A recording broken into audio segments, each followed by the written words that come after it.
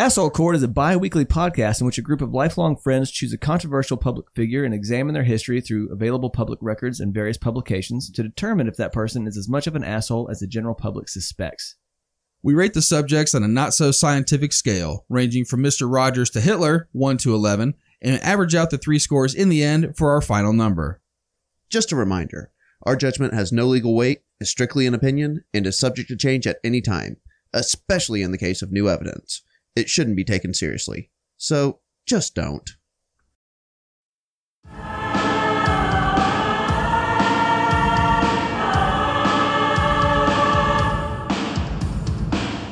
founder of the Church of Satan, a cartoonishly evil-looking man, Anton LaVey is the subject of our show today. He terrified many in the U.S. throughout the second half of the 20th century, my own mother and grandmother included. To many God-fearing Christian Americans, he was at the top of an evil cabal hell-bent on the destruction of not just Christianity or Christian values, but on the destruction of Christ himself. The public nature of his church, the popularity of death metal, and a strange wave of crimes in the 80s created one of the wildest social phenomena in the past century, satanic panic. A period when many in the country thought that there was an active conspiracy by Satanists to kidnap, abuse, and sacrifice children in the name of the Dark Lord. Was LaVey evil to his core, his pale skin, bald head, pointy ears, and pitch-black goatee betraying his innermost darkness? Was he a powerful black magician, capable of casting spells that actually and directly led to the deaths of people? Or was he merely a costumed con man, a horny nerd who, as he grew up, developed an ability to weave stories to great effect, adopted a flair for lazy philosophy, and maintained a deep-seated desire to always stir things up? Will the reality of Anton LaVey frighten you to the core, make you burst out laughing, or just leave you scratching your head? Find out today on this latest episode of Asshole Court.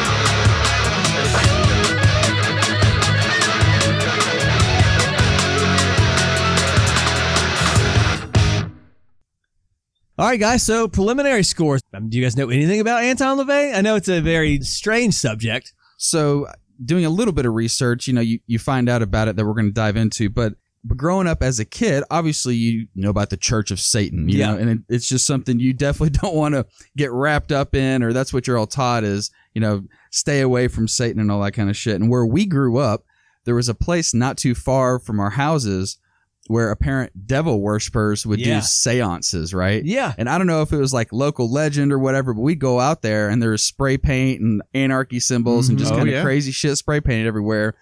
And it was fucking creepy. Yeah, it was weird to go out there and do it. But you got to think, being the head of the Church of Satan, which is like, I don't know, about as hard in the paint as you can go. And you talk about evil and dark and all that shit. He did have some background noise that, like you said, the satanic panic. I knew a little bit about that. That was very real for, like you're talking about, as kids and growing up in the late 80s, early 90s. Like, there was a place over by my neighborhood where there was a pentagram, and we thought that they were burning things, and it felt very fucking real, very scary. It was almost like you could feel the air around there just felt different. Oh, yeah. You know what I mean? Not a place you wanted to be. So with all that we just talked about, my pre-show score for Anton LaVey is going to be a 7.5. Okay. Buddy? All right. So for me, I've heard of the Church of Satan, but I've never heard of Anton before. Growing up, I grew up all with you guys, but I grew up with a Brazilian Catholic mother, also first generation in the States, Brazilian. So my mom never let us get into anything like that. She was just like, that's bad. And we never had any kind of access to it. So, I mean, growing up, it was like, once I started meeting you guys, I was like, oh, what else is there in the world besides this very sheltered? Oh, thanks. Makes me feel like I was a good influence on you. Hey, check out this cool Church of Satan, man. Don't listen to what your mom says. Let's kill this cat. Exactly. So I really didn't know anything about Anton LaVey or his church really coming up to this, except for, the name, but I've never done any research on it. Okay. So I know nothing about him, but I got to imagine that the guy who is the leader of the Church of Satan probably has done a thing or two that, the Pope hasn't done per se. Yeah, so my pre-show asshole score for Anton LaVey is going to be kind of high. Yeah. I'm going to give him a 7.0 off the jump. All right.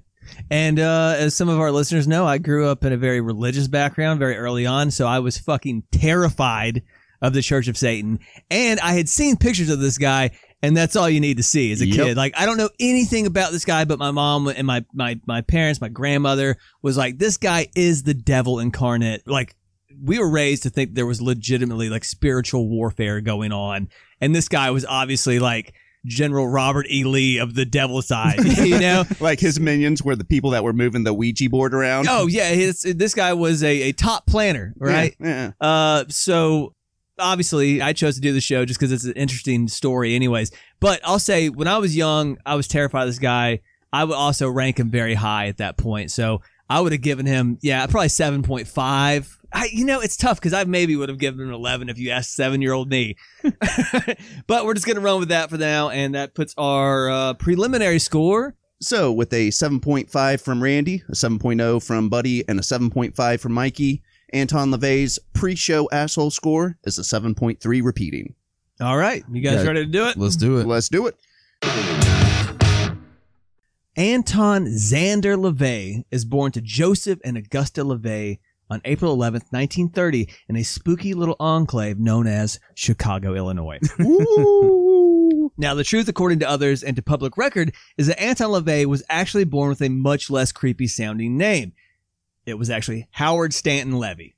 Oh, so Anton LaVey is his stage name. Correct. And his parents' names were actually Michael and Gertrude Levy. I wonder what his mom's stage name was. Gertrudian? I don't know. Gertie. Gertie. Dirty Gertie on stage 2. Nice. LaVey claimed he was introduced to the dark side very early by his Transylvanian gypsy grandmother, who regaled him as a child with supernatural folklore and tales of vampires and werewolves. But, according to others, LaVey's grandmother was not Transylvanian nor of gypsy stock at all. She was actually Ukrainian, and LaVey had no gypsy ancestry. Huh. Very early in his life, his family packs up and moves to the true land of darkness and evil, San Francisco. LaVey said that his parents were very normal, though. They weren't dark or particularly interested in the occult or religion at all, for that matter. His surrounding family was fairly normal as well. He had an aunt who was a Christian Scientist and an atheist uncle, and he said they were very concerned about their appearance in the community. Like, his parents wanted to seem like the model citizens. You're doing the right thing. Like your standard middle class or upper middle class family. Yeah, pretty much, man. But San Francisco in the 60s, I mean, that was... that's for the thing. hippies. So in San Francisco in the 60s is everybody has this idea that the entire city was like Haight-Ashbury. But it was a very small thing. And San Francisco was almost a working class city back then. Very moderate, obviously a huge Asian influence and stuff like that. But it's not the San Francisco of what you see, like Grateful Dead concerts and stuff like that, nor is it the now Silicon Valley super rich tech sector place. It was just the biggest city in Northern California. So Full House lied to me. Yeah, I mean, I remember the one where Danny Tanner dropped acid and then made a computer program. So that's that actually didn't happen. But it is funny because you're looking at that and like in the late 80s, like, yeah, you're like, okay, someone could afford one of those homes. There's no fucking way in hell that you can afford them now, right? Even like the 1-bedroom, 1-bath are now like 1.2 million or something easily, like that. Dude. The median house cost in the city of San Francisco is over $1 million.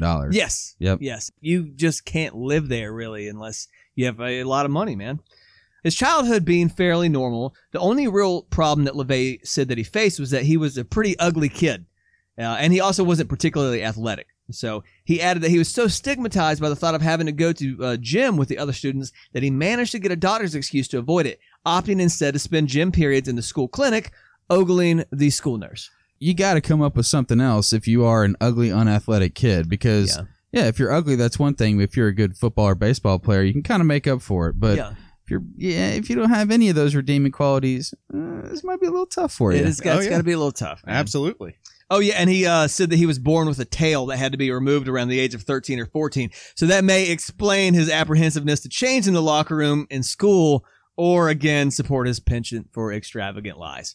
I'm going to go with the lie here, but, Yeah, he said he had a tail and that he actually, when he was 13 or 14, he injured it and that they finally decided it was time to cut it off. This is around World War II, and he said that when they cut it off, it being World War II and them rationing things like anesthetic, he had to do it just raw dog, basically. So instead of his dad taking him to the veterinarian to have his tail removed, they had to do it at home. No, they went to the doctor and removed his tail. Just no anesthesia. They just no anesthesia. So yeah, he bit on a pillow and they tore his tail out of his ass.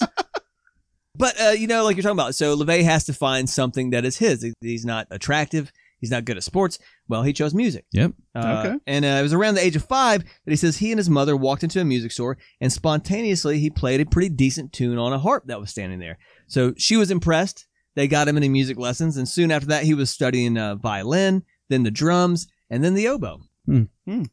According to LaVey, by the young age of 15, he was good enough at the oboe to actually play second chair with the San Francisco Ballet Orchestra. And he was a snake charmer on the side in the streets of San Francisco. But that's actually a lie, too, because according to the San Francisco Performing Arts Library, no such orchestra even existed at that time. The ballet actually employed the local symphony for its performances, and there was no record of either a LaVey or a Levy playing oboe with them at all. Starting to see a little bit of a trend here. A little bit of a pattern. He's a terrifying liar. In the spring of 1947, LaVey said that he got in some trouble with the law.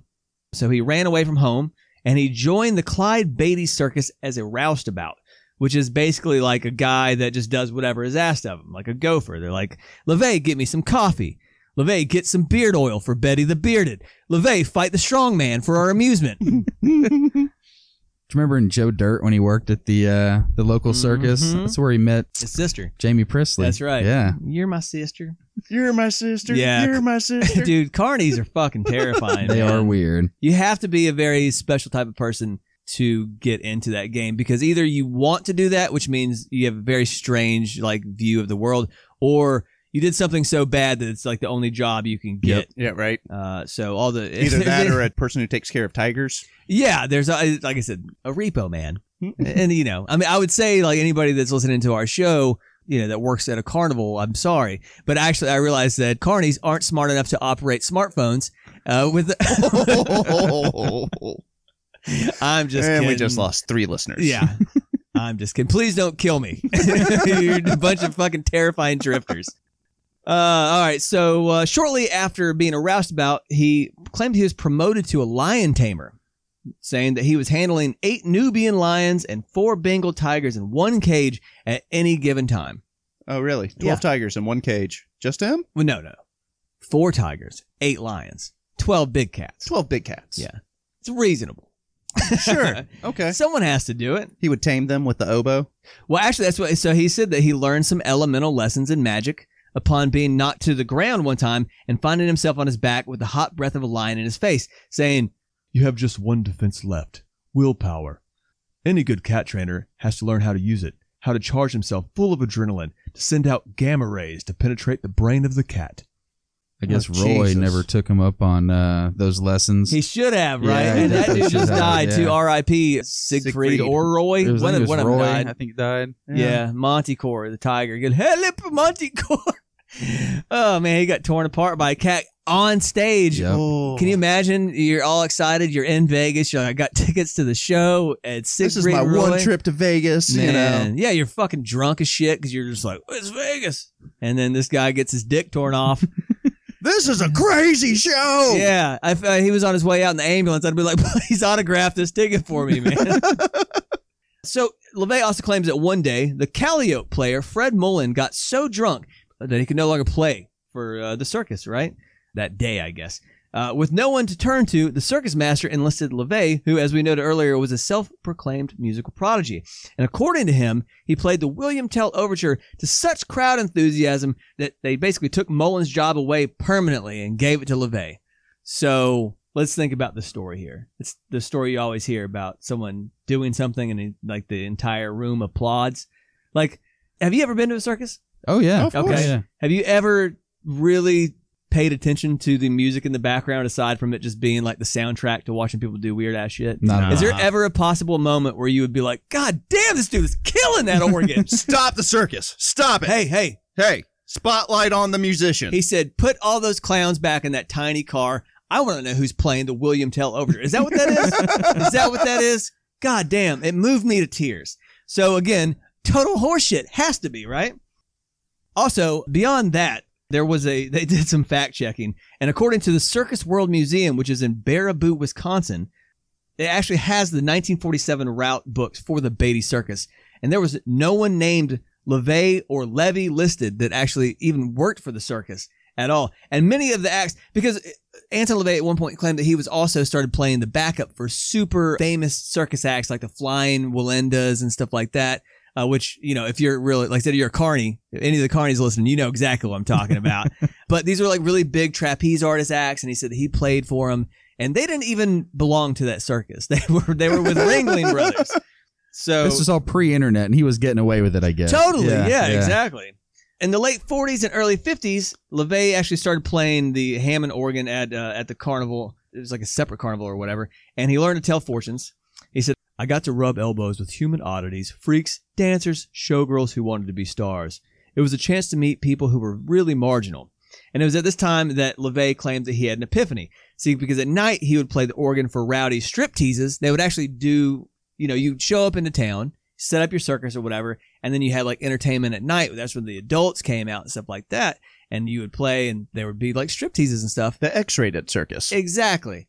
But in the mornings, like he said that he would get extra work playing the organ at like churches or like church revivals. Mm-hmm. And he said that he noticed that all the people that were showing up to the strip teases at night were also showing up the next morning, you know, to the church. Oh, still happens to this day. It does, yeah.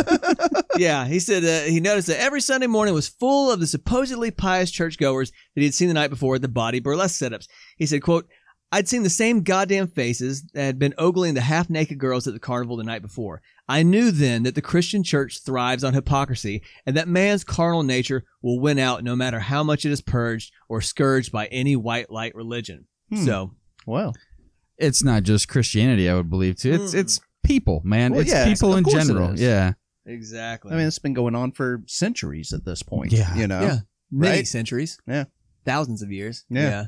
Probably in the caveman days, they had their caveman religion. Some guy got done banging out 8 cave girls and then felt bad about it and went and worshipped his rock Og. I'm sorry, Og. Sorry. I need to chisel bird in cave. Make up for it. Make me better man, Og. Oh, man. It's also at this time that LaVey claimed to have his first brush with greatness. In the winter of 1948, that was actually the off season for the carnival. So, you know, a lot of times you'd have some off time. You had to find other work to do. And he was down in Los Angeles, and to supplement his income, he started playing the organ at burlesque houses in Southern California, all throughout Los Angeles. Okay. And one of these was called the Mayan, and this is where he claims to have met Marilyn Monroe. He said that Marilyn, at this time, was down on her luck and was stripping for money. This is before she was famous. Okay. He said the two hit it off, and LaVey would play the organ while she stripped. He would play numbers like The Slow Boat to China and Harlem Nocturne while Monroe slowly stripped. Those slow, sexy organ strip scenes? Yeah, like Gilligan's Island, all those shows back in the day when they had like the strip club scene where the chick had the really long gloves and would slowly come out from behind the feather boas. Ginger was hot. Ginger was hot. Ginger was Marianne, hot. I was more of a Marianne guy, though. Yeah. She's a little more buttoned up. Yeah, she was more girl next door, a little more accessible. Question, though. Which organ was LaVey playing while Marilyn Monroe was up there stripping on stage? He was playing both. Yeah. He played with one hand the Wurlitzer, and the other hand he played the flute. skin, the hand organ. Seems like he's only catching the low notes on this one. Ooh. Boop, boop, boo-doo-doo-doo-doo. Oh. Boop, boop-a-doo-ba-doo-ba-doo. Oh. But now LaVey says it wasn't long before they became lovers. He said, she did have a strange fascination with the dark side. I've tried to retrace all the places we stayed, like the Fleabag Motel on Washington Boulevard where we lived together, the whole West Adams section of L.A. where we drove around in Marilyn's Pontiac. The affair lasted only a couple of weeks, though, and right around that time, Marilyn got her break in Hollywood, and LaVey drifted back to San Francisco. Oh, of course. I smell A bullshit. story as old as time. Fact check time. Yeah, I was about to say, I smell bullshit. The owner of the Mayan was a guy named Paul Valentine, and he claims that Marilyn was never a dancer there. And on top of that, the Mayan wasn't even a burlesque house. It was like for legitimate theater. Oh. So, dude didn't work there. Marilyn was never a stripper there. He didn't fuck her. There you go. Man, this guy is just lie after lie after lie Yeah. after lie. Yeah. Let's go start the Church of Satan. Well, we're getting into all this. Quick, before your boss walks by and you have to minimize your screen, give us a quick follow on Twitter and Instagram and give us a like on Facebook. Your support is much appreciated. Now, back to the action. Around 1950, LaVey met a tiny teenage blonde named Carol Lansing. They married a year later, even though Carol was only 15. Icky now, for sure, but I suppose it was a bit more common back then. He was 20, she was 15. She probably had parental permission. It's just possible. I'm sure he said that she did. Yeah, I'm sure I just can't, that was so What normal year? back then. 1950. See, I always think of that stuff like Civil War Yeah. era. But Like, people that's were getting a little- married. Yeah, it's true. It's still fucking crazy no matter which Yeah. way you deal with it, but it was definitely more common back then. Oh, for sure. Yeah, of course. So, there you go. Korean War is in full swing then, and in order for him to evade the draft, LaVey signed up to study criminology at San Francisco City College. In 1952, his first daughter, Carla, was born. And considering that he was already in school for criminology, he opted to take a job as a crime scene photographer for the SFPD. He's probably into that shit. I could see that. Yeah. Okay. He says that he actually sees the worst of humanity here. Murder scenes, car accidents, suicides. And according to him, it's during this time that he has another epiphany. He says, quote, "There is no God. There is no supreme, all-powerful deity in the heavens that cares about the lives of human beings. There's nobody up there who gives a shit. Man must be taught to answer to himself and other men for his actions." Fact check time. Yeah. According to the SFPD, they never employed anybody by the name of Howard Levy or Anton LaVey. Additionally, the city college does not have a record of his enrollment. Jesus Christ, this guy wouldn't stand like 10 minutes in today's society, but I mean, back in the 50s. Question is, what the hell was he doing? You know what I mean? Like, if he didn't work for the circus and didn't work for the San Francisco Police Department, that's like a fucking 7 or 8 year span we're talking about. He just like, Playing the skin flute. there you go. Just- yeah. There you go. Living in his parents' basement, thinking of all these grand stories he's going to tell everybody. Yeah. It is interesting. I mean, and that's, if someone really wants to fact check somebody at this time, it's much more difficult. Can be for done. sure. But back then, you sort of had to take people for their word. You could get a sense of like, this person's bullshitting, but you couldn't call them on it immediately, pull your smartphone out and be like, you're full of shit, dude. You're right. Yeah, no, it'd be like a 2-week turnaround while like you had to call those places, fact check Yeah. it. You know, they're like, oh, we'll get back in touch with you once we check our records. Yeah. You I know? remember vividly, even in the late 90s, early 2000s, you would be hanging out, having beers with friends and arguing about sports stats, and no one could prove it. You just sat there and were like, bullshit. I know for a fact that this dude's batting average was this. Yeah. And then Bullshit. I watched that season. I mean, every game, and that's not what it was. if you were lucky, someone could go pull something up out of a magazine or something like that, but you just had to, and then it would be a couple weeks later, you would be like, I pulled it up, I brought the Sports Illustrated with me, you're full of shit. And by then, there was no emotion to it anymore. They were just like, yeah, you know, whatever. Yeah. Whatever. But so LaVey continues to play the organ at this time, saying that he was actually the official organist of the city of San Francisco until 1966. He played the largest pipe organ west of Chicago in the Civic Auditorium when conventions were actually being held there.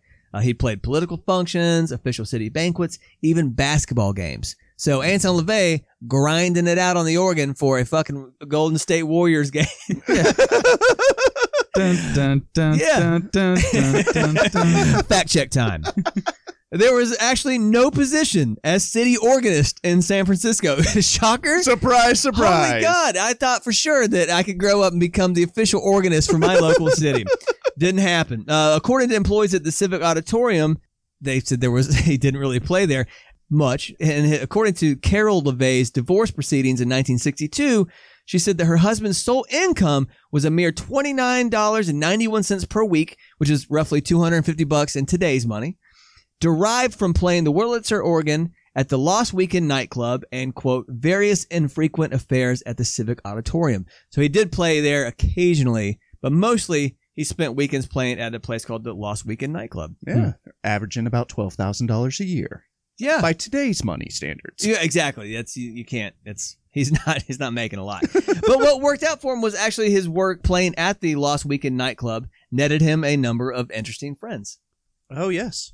I've heard about this. And the parties that he used to throw afterwards. Yeah. These included people like Kenneth Anger.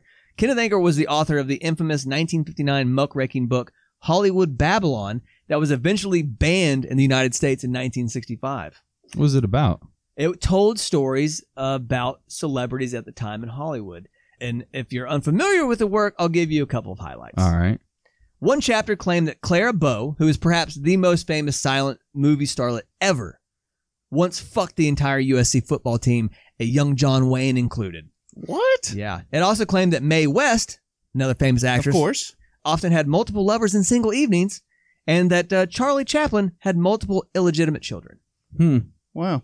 I always thought Greta Garbo was the most famous silent actress. She's the only one I ever know of. Well, she was in silent and in the talkies, but Clara Bow only did silent because actually when the transition occurred, her voice was bad. And so her career didn't carry over. So she had a face for the camera. Yeah. She was like the opposite of a radio guy. Yes, exactly. She was beautiful. And then they were like, your voice is fucked up.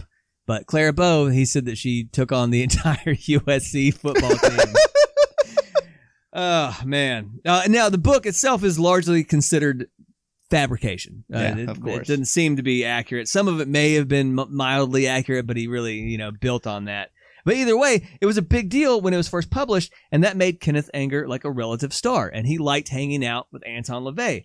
And LaVey and Anger and a number of other writers from Weird Tales magazine, they formed a group of friends that would meet every Friday night at LaVey's house to discuss the occult. And they were called the Magic Circle.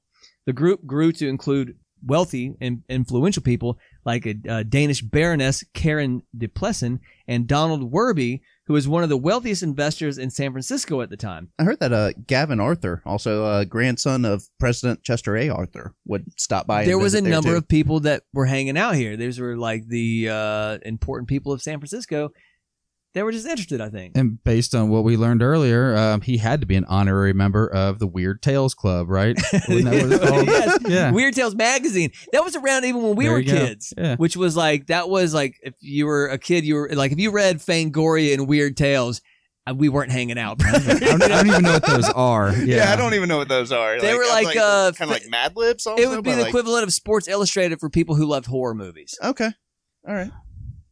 It's kind of like Twilight Zone shit, Okay. For Weird Yeah. Tales was Twilight Zone. Fangoria was like, you love like horror Tales movies. from the Crypt and stuff Exactly. like that. But the group also included tattoo artists, San Francisco police officers, and even a dildo manufacturer. Soon enough, these weird meetings had become the talk of the town, and LaVey opened them up to the public. Admission price, $2.50, roughly $20 nowadays. Oh, okay, it's like Get movie in, ticket price. rub elbows with some Hollywood weirdos. Yeah. Kind of pay money to hang out with interesting, weird people, I guess, People poured in from all over to hear LaVey's lectures on things such as fortune telling and character analysis, or love potions and monkey glands. I don't even know Wide how to wrap variety. my head around that. Yeah, like, I don't know. Yeah. Well, this isn't... Monkey really- glands? Yeah, sure. All you, brother. Yeah. It's strange. I thought this would be really you're a guy who loves golf and poker and is the oldest 39-year-old man alive. I thought for sure would be really into monkey They like glands. magic tricks and monkey glands? Damn. Apparently, one evening he gave a lecture on cannibalism and offered up a small portion of a human cadaver thigh for any takers. He'd apparently procured it from a doctor friend who had taken it during an autopsy. So Fucking serious? yeah, that's Fantastic. what the rumor is. Again, but it's very hard to differentiate between what's true and what's not. If you're a guy that's intentionally trying to be shocking, then this is as shocking as it gets. And if people are sort of fascinated by that sort of shocking behavior, it just ups your steez level. Yeah. Maybe sells more tickets. Yeah, sure. Maybe you get to show up and get a taste of that cadaver. How do you cook it? Or do you cook it? You eat it I would raw? hope you would fucking cook You it. braise it? Like a Wait, short rib? You they grill say- it like a chicken breast? Well, now the rumor is it's in human meat is they call it long pig because it apparently tastes a lot more like pork. So maybe you'd want to, just like shred it and then do like a barbecue sauce on it. Oh, Like the scene from Fried Yeah. Green Tomatoes. Yes, yeah, Yeah. that's the best goddamn barbecue I've ever had. And it was that guy they That killed. was the guy, Yeah. So who knows? I mean, I don't know. Pretty crazy thought, but maybe it was delicious. Moving on. And I guess who had to be the first taker, or if there were any, you know what I mean? Like, Knowing this guy, it probably was like a pork butt roast. It was like a chicken heart or something like that. You know? He's like, oh, this is a guy named Steve who lived down the street from me. And then his wife is like, it's actually a pork shank. LaVey is becoming a local celebrity at this point in San Francisco due to these talks. And also his work as a psychic investigator. Ooh. This was a legitimate thing. Even back into the 80s and early 90s, like police departments were actually working with fucking psychics. Totally. Yeah. And mediums, psychic mediums. Yeah. We would see it on TV and stuff like that. They were taking it seriously, and it just blows my mind how dumb people were just 50 years ago. Who did this murder? Hold on. Let's call up Miss Cleo. Yeah, there was plenty of people like, I can't remember her name, Sylvia Brown, that would call in. She did tons of work for different police departments, never got shit right, except for this total just random luck of guessing, and she would still get work. Yeah, but then a big article came out about her, right? About her being a sham and all that. That, and then she was on the Montel Williams show. Yes. And that lady was like, tell me what happened. She was like, I want to talk to my husband. He's dead. And she was like, I see him. He's in water. He drowned. And she was like, that's not true. She was like, it is, honey. I hate to break this to you. And she was like, he died in 9/11. And and then everybody was like, oh. Yeah, I think that was pretty much the end of her television appearances. But if you have no soul and you don't mind playing people's emotions and stuff like that and just making up lies, people's emotions, it works very well. But the psychics nowadays, they got it so easy. You call in, what's your name? Facebook, Instagram. They see your profile. You have 3 kids. You recently went to the beach. Mm-hmm. You put a lot of live, love, laugh signs in your kitchen. You shouldn't wear a bikini. How did she know that? You sound fat. Oh, man. But, like I said, he's becoming a super celebrity in San Francisco at this time. In addition to the talks and the psychic investigator work, he also has a habit of strolling the city streets with a black leopard he named Zoltan. Oh, he is one of those crazy cat people, isn't he? Of course he is. Where does he sit on the crazy cat scale? We'd have to create the scale first. Yeah. But he walked around with the black leopard, so, I mean, he's on that scale. He said he was a lion tamer. He's on the scale, but he's a goddamn liar. We've already determined that, so I don't know how hard he was, It was a show. He did have a black leopard. I'm sure he had it, but it's all for show. Everything he's just a showman at this point, It's true. In 1966, LaVey is struck with a mission. The Age of Satan. On April 30th, he announces the beginning of the Age of Satan and declares himself the high priest of the church, filing the paperwork to make the Church of Satan officially recognized as a legitimate religious institution in the state of California. Yay, for $300, he got bona fide. That's it, man. He shaves his head, a ritual performed in the tradition of the Yazidi, devil-worshipping tribes of Iraq, to mark the occasion. I wonder if he had a thinning hairline or he just decided that was the look he wanted to go for. Fact check time! Yeah! The actual church was founded in the summer of 1966, not April 30th. See, the thing was, he was saying April 30th was like the most important day in the Satanic Church's calendar. Yeah. Of course. But he didn't even found it then. It's got a weird name, doesn't it? Yeah, I couldn't even pronounce it. Some German name. Sounds very evil. Yeah, I didn't want to even try to butcher that. So Yeah, that's why I just kind of left it out. And besides, it wasn't true anyways, so it doesn't fucking matter. And it was formed because a professional publicist named Edward Weber told LaVey that it was the best way to monetize his fame as San Francisco's most famous occult guy. Weber said, I knew he, quote, would never make any money by lecturing on Friday nights for donations. It would be better to form some sort of church and get a charter from the state of California. I told Anton at the time that the press was going to flip out over all this and that he would get a lot of notoriety.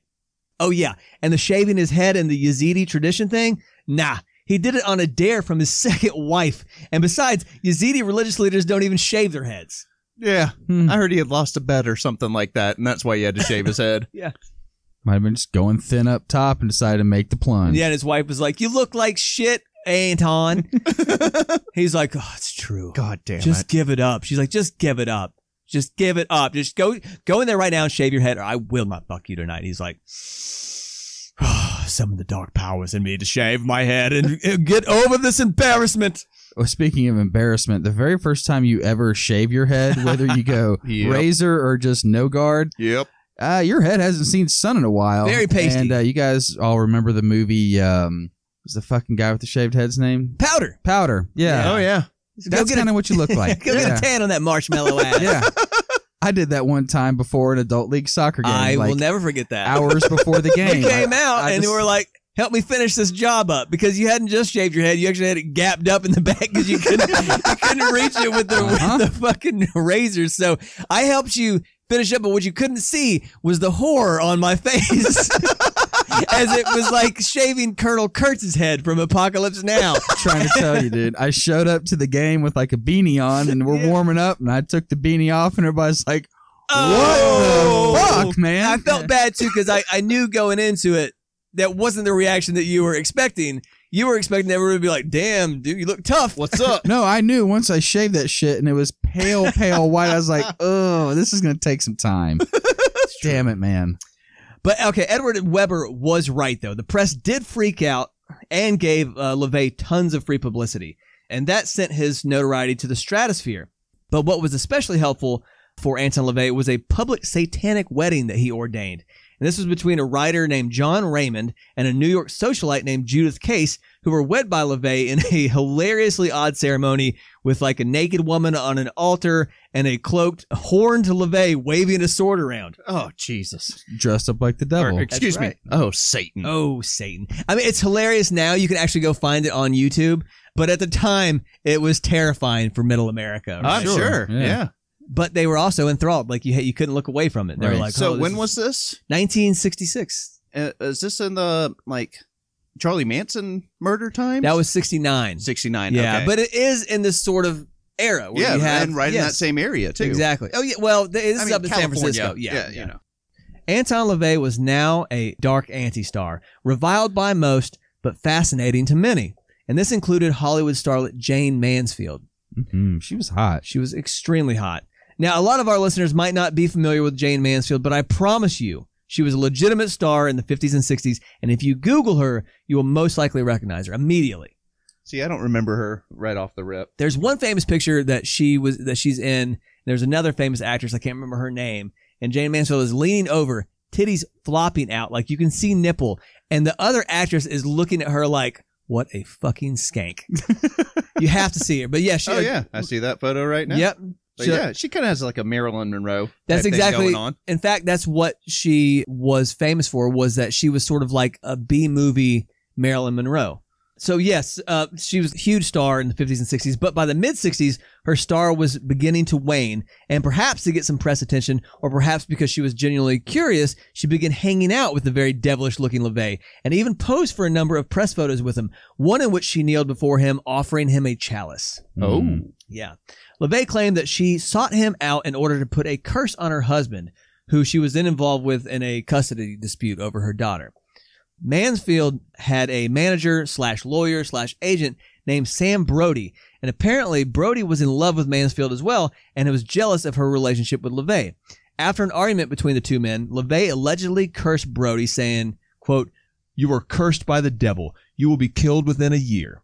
Oh. A few months later, on June 29th, 1967, Mansfield and Brody were riding on US 90 near New Orleans when their driver rear-ended a tank truck that was spraying for mosquitoes. Brody and Mansfield were both killed instantly.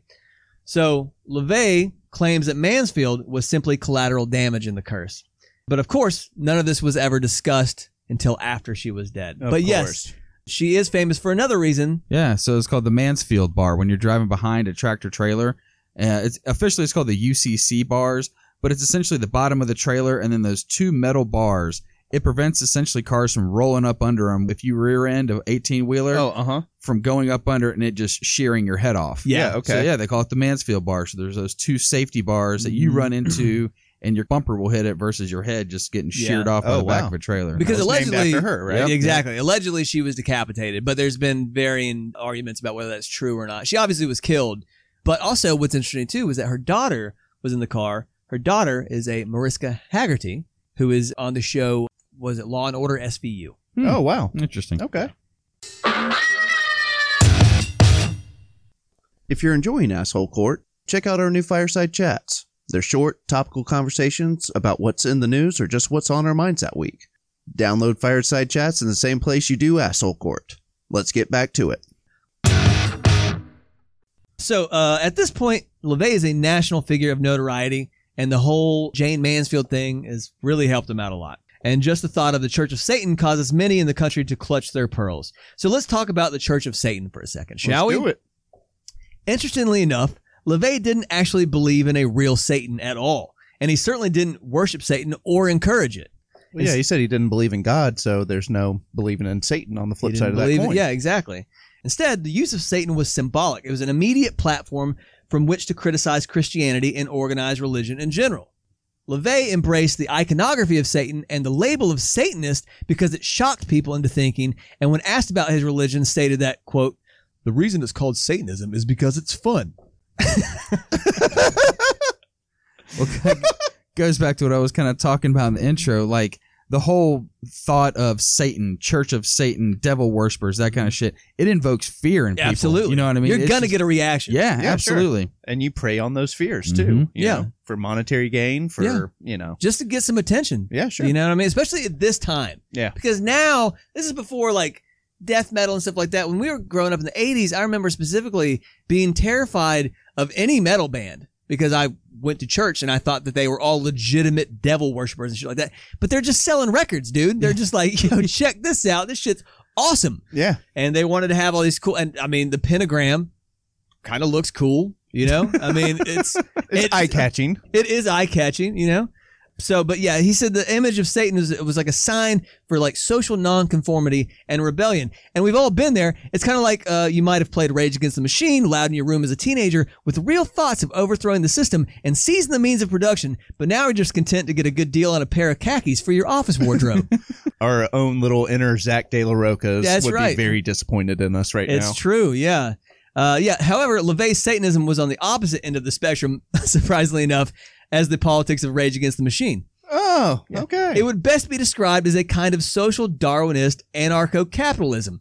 Really, like after all, he was somewhat inspired by the writings of Ayn Rand. I read that. It's true. It's so weird. It is strange. Yeah, for LaVey, the human being was explicitly viewed as an animal who thus has no purpose other than survival of the fittest and who therefore exists in an amoral context. So really, the Church of Satan is more akin to a nicer version of like a young libertarians club at a college rather than the horrifying and evil cabal in some Stephen King novel. For instance, check out some of the satanic rules of the earth. This ought to be good. If a guest in your home annoys you, treat him cruelly and without mercy. Okay, that's actually pretty on brand. But here's another. When in another's home, show them respect or else do not go there. Do not tell your troubles to others unless you are sure they want to hear them. That's pretty good. Okay. Do not give opinions or advice unless you are asked. Not many Okay, people now follow that's- that. Yeah. that's like yeah. 50s like wife type stuff. Yeah. Mentality. When walking in open territory, bother no one. If someone bothers you, ask him to stop. If he does not stop, destroy him. Love that one. Man, this is like almost like it's a mix in between the Cobra Kai dojo and the Miyagi dojo. Yeah, I could You know what see mean? John Kreese being a Satanist. Yeah. And here's the last one. There's more of this, but I just picked out some ones that sort of caught my attention. Do not harm little children. Yeah, that's a real satanic rules of the earth. So much for the satanic panic and the alleged children sacrifices of the 1980s. Do those death metal guys even read the Satanic Bible? He wasn't a fan of death metal either. No, not at all. In fact, he hated rock music Yep. mostly. He basically was saying, like, if the devil existed, the music he would listen to would be circus music. That's for real. Right? Like, Well, he's a musician of his own, and he actually has stuff that's on Spotify. I went down and listened to it. huh. And like the number one most popular thing that's on Spotify for him is like top 5 tracks, and Okay. it's off of an album called The Satanic Mass. Okay. And the most popular song has about 20,000 downloads, but it's really just like him playing the organ Yeah. and just reciting a mass, Yeah.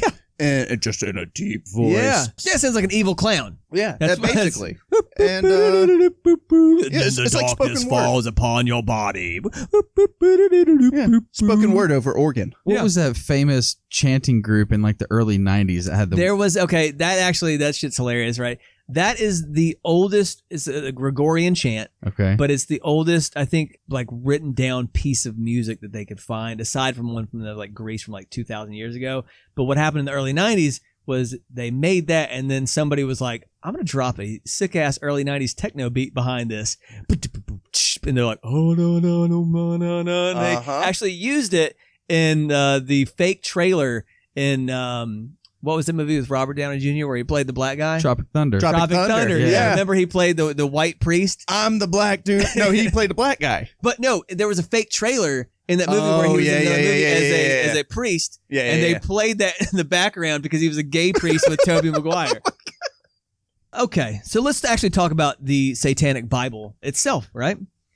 LaVey claims to have written it to fulfill his congregation's need for a guiding document. Fact check time. Yes.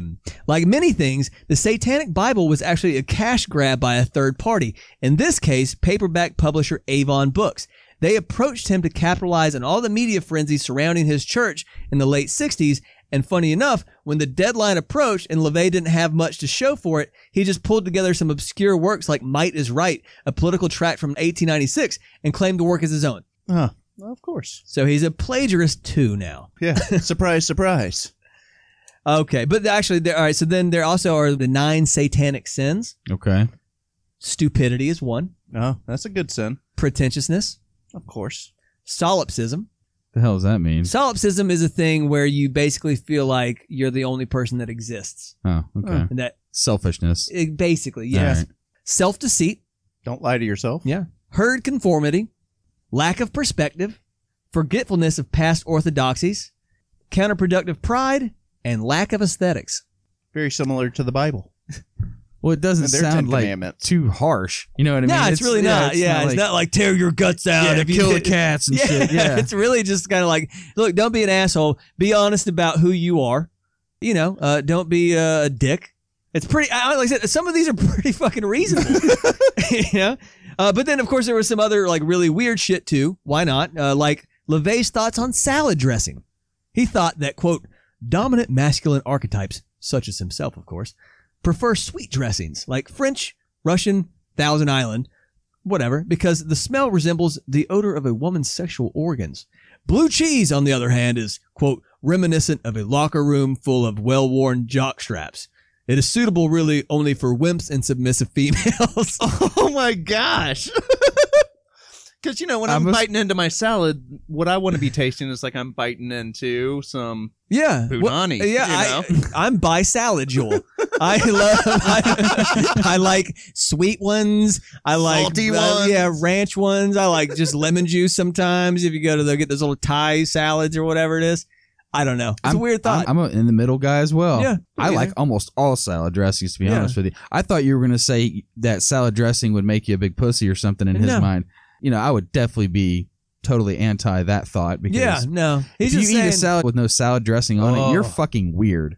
Yeah, I mean, people do it. I know. I'll get a lot some of kind of vehicle to help along with the salad. Well, it's like when people eat sandwiches without condiments. I'm like, oh my god, how the hell do you get through that thing? It's so dry. Yeah, exactly. It's like eating a fucking one of those shitty ass granola bars. Yeah, I can't. The Nature's Own granola bar. Milk. You got to dip it in milk or something like that. I don't know. I love Nature's Own granola bars. Honey and Oat, the green ones. Fucking sign me up. That's it. If you guys are looking, how many crumbs do you have at your feet after you finish one? It's worth it. Nature's Own. If you guys want a sponsorship right now, we can drop this in the middle of a Church of Satan show. At the height of the church's power, LaVey claimed to have had tens of thousands of followers, claimed to be a millionaire with 3 homes in Northern California, a convent in Italy, a chateau in France, a fleet of luxury automobiles, a 185-foot yacht, 3 salvage ships, and some other property. I like the salvage ships. That's strange. Sounds like a pirate ship. Almost. Yeah, he's like, I got a mansion, I got this, and he's like, and then I have like a tugboat. It's just over there. It's just, that's what real rich people own, are tugboats, so he can pull my yacht, I guess. It's in my pier. Yeah, that's it. Fact check time. Yes. None of this was actually true.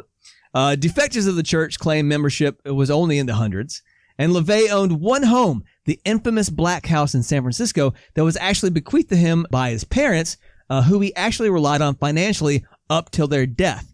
By old age, he was mostly dependent on California state aid. So much for that anarcho-capitalism survival of the fittest, huh? Sort of the same thing that actually happened to Ayn Rand, which always cracks me up, is that she ended up on Social Security. Really? Yes. Oh, shit. Yeah. Huh. Yeah. There you go. When the chips are down, you can't really live on philosophy alone. You got to have someone to buy you that dog food to eat.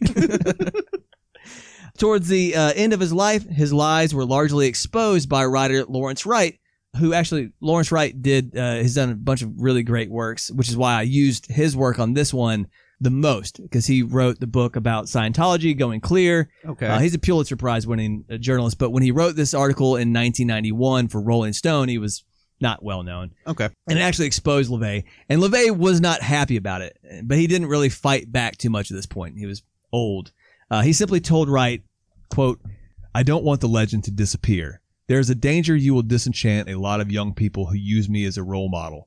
I'd rather have my background shrouded in mystery. Eventually, you want to be recognized for what you are now."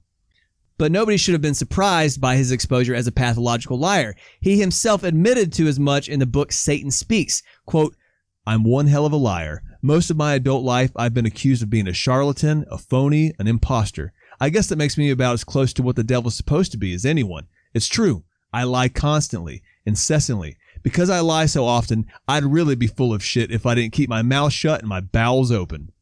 Oh, wow. Anton LaVey died on October 29th, 1997 in St. Mary's Medical Center in San Francisco of pulmonary edema. He was taken to St. Mary's Catholic Hospital because it was the closest available. Of course, his friends put together a secret satanic funeral, attended by invitation only, and, he was cremated. To this day, he remains a controversial figure, even in his own church and family, with his own daughter, Zena, once a powerful figure in the church herself, largely rebuking him and calling him a liar. Some daughter called him out then, I guess. Yes. Yeah. Well, So he called himself out. He did. He knew what this was, man. Yeah. That's it. That's Anton LaVey, guys. Final scores. Fucking All right. weird. I think I'm actually going to dial mine back a little bit. It seems like he's just a pathological liar at the end of the day. I don't think he killed anybody. It seems like he definitely influenced a lot of people. He killed Jane Mansfield, bro. You know it's true. He put that hex on her. and or actually the hex on her road manager, and she just died. Yeah. So yeah. Just, caught up in the shrapnel, I That's guess. But, so he just seems like a pathological liar. And on the show in the past, when we start ranking people up in the 7s and 8s and 9s, they're people that have done a lot of precarious shit. Mm-hmm. So to me, it just seems that he had a knack for the theatrics, but was just a habitual liar. Yeah. So I'm going to dial it back just a little bit. My pre-asshole score was a 7.0, and I'm going to give Anton LaVey a final asshole score of 6.5. Okay.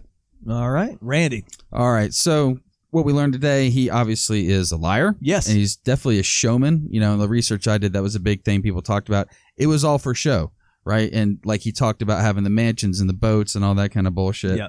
But he knew it. He kind of came clean in the end and was like, yeah, I might be full of shit, but my ideas have sparked this whole thing. And that's kind of the issue I have with him. Is like all the fucking weird shit you see with like devil worshippers and the real shit like killing cats and having seances and like all that shit kind of stemmed from him. You know what I mean? Yeah, From his creation of the Church Or a of Satan. bastardization of his. Exactly. People have created their own version of his fucking weird shit. So I'm actually going to stick with my initial score. I still got him at a 7.5. Yeah. Yeah, if fucking started some weird shit, he's dead. Fuck that guy. It's all good. All right. All right. I don't feel bad for the guy, but his whole thing is strange. People that lie constantly freak me out. I don't understand Adult liars are weird. They are weird. Yeah. We've discussed What are you this, hiding? You know what I mean? We've discussed this many times on the show. When someone lies to cover their own ass, it's not cool, but you understand it. But when somebody lies just for the sake of lying to make themselves seem cooler or whatnot, it's very strange. I think he was a narcissist and somewhat of a sociopath, obviously. He wanted to be something more than he was. And, largely he was harmless. Like, in the sense that the ideas that he put forward were bastardized, like we talk about, and that created harm or whatever. And I didn't get much into this, but there was like a break in the church between what was called like the Church of Satan, which was like the Temple of Set, and the people in like the Temple of Set, from what I understand, wanted to do like evil shit and wanted there to be like a real devil and stuff like that. And like I said, his was more like an anarcho-capitalist, like Ayn Rand and fucking goth makeup. Sure. But I certainly think he is, it's sort of fucking funny. He's a clown, So I'm gonna dial mine back. Yeah, dude, I'm gonna have to dial mine back. He didn't rape anybody that I could find, didn't kill anybody. You know, he put ideas forward which people skewed or whatever. I'm going to dial him down to I'm going to give him a 6, man. He's not a good person, but he's also he's certainly not the devil I thought he was. Well, then that is perfect, because with a 7.5 from Randy, a 6.5 from Buddy, and a 6.0 from Mikey, Anton LaVey's final asshole score is a 6.6 repeater. No We shit. did not plan that. I swear to God. That was not planned. I swear to God that wasn't planned. That's great. I hope That's I'm not perfect. cursed. All right, well, that's it, guys. All right. Good Awesome. show. Thanks for listening, and we hope you guys enjoyed the show. If you like what we do, tell people you know to tune in as well. The support is much appreciated. You know where to find us on all your favorite podcast platforms at AHC Podcast. Tune in next week for our next edition of our Fireside Chats. Stay safe out there, and we hope you learned something and got a few laughs out of today's show. Until next time, this is Asshole Court. Thanks for listening, and we hope you enjoyed the show. If you want to hear more of Asshole Court, find us anywhere you download your favorite podcasts. Give us a good rating on your favorite platform. It really does help. You'll definitely want to follow us on Facebook, Instagram, and Twitter at AHC Podcast. We'd love to hear from you, depending on what you have to say. So, until next time, remember the golden rule, and don't be an asshole, or you might find yourself on Asshole Court.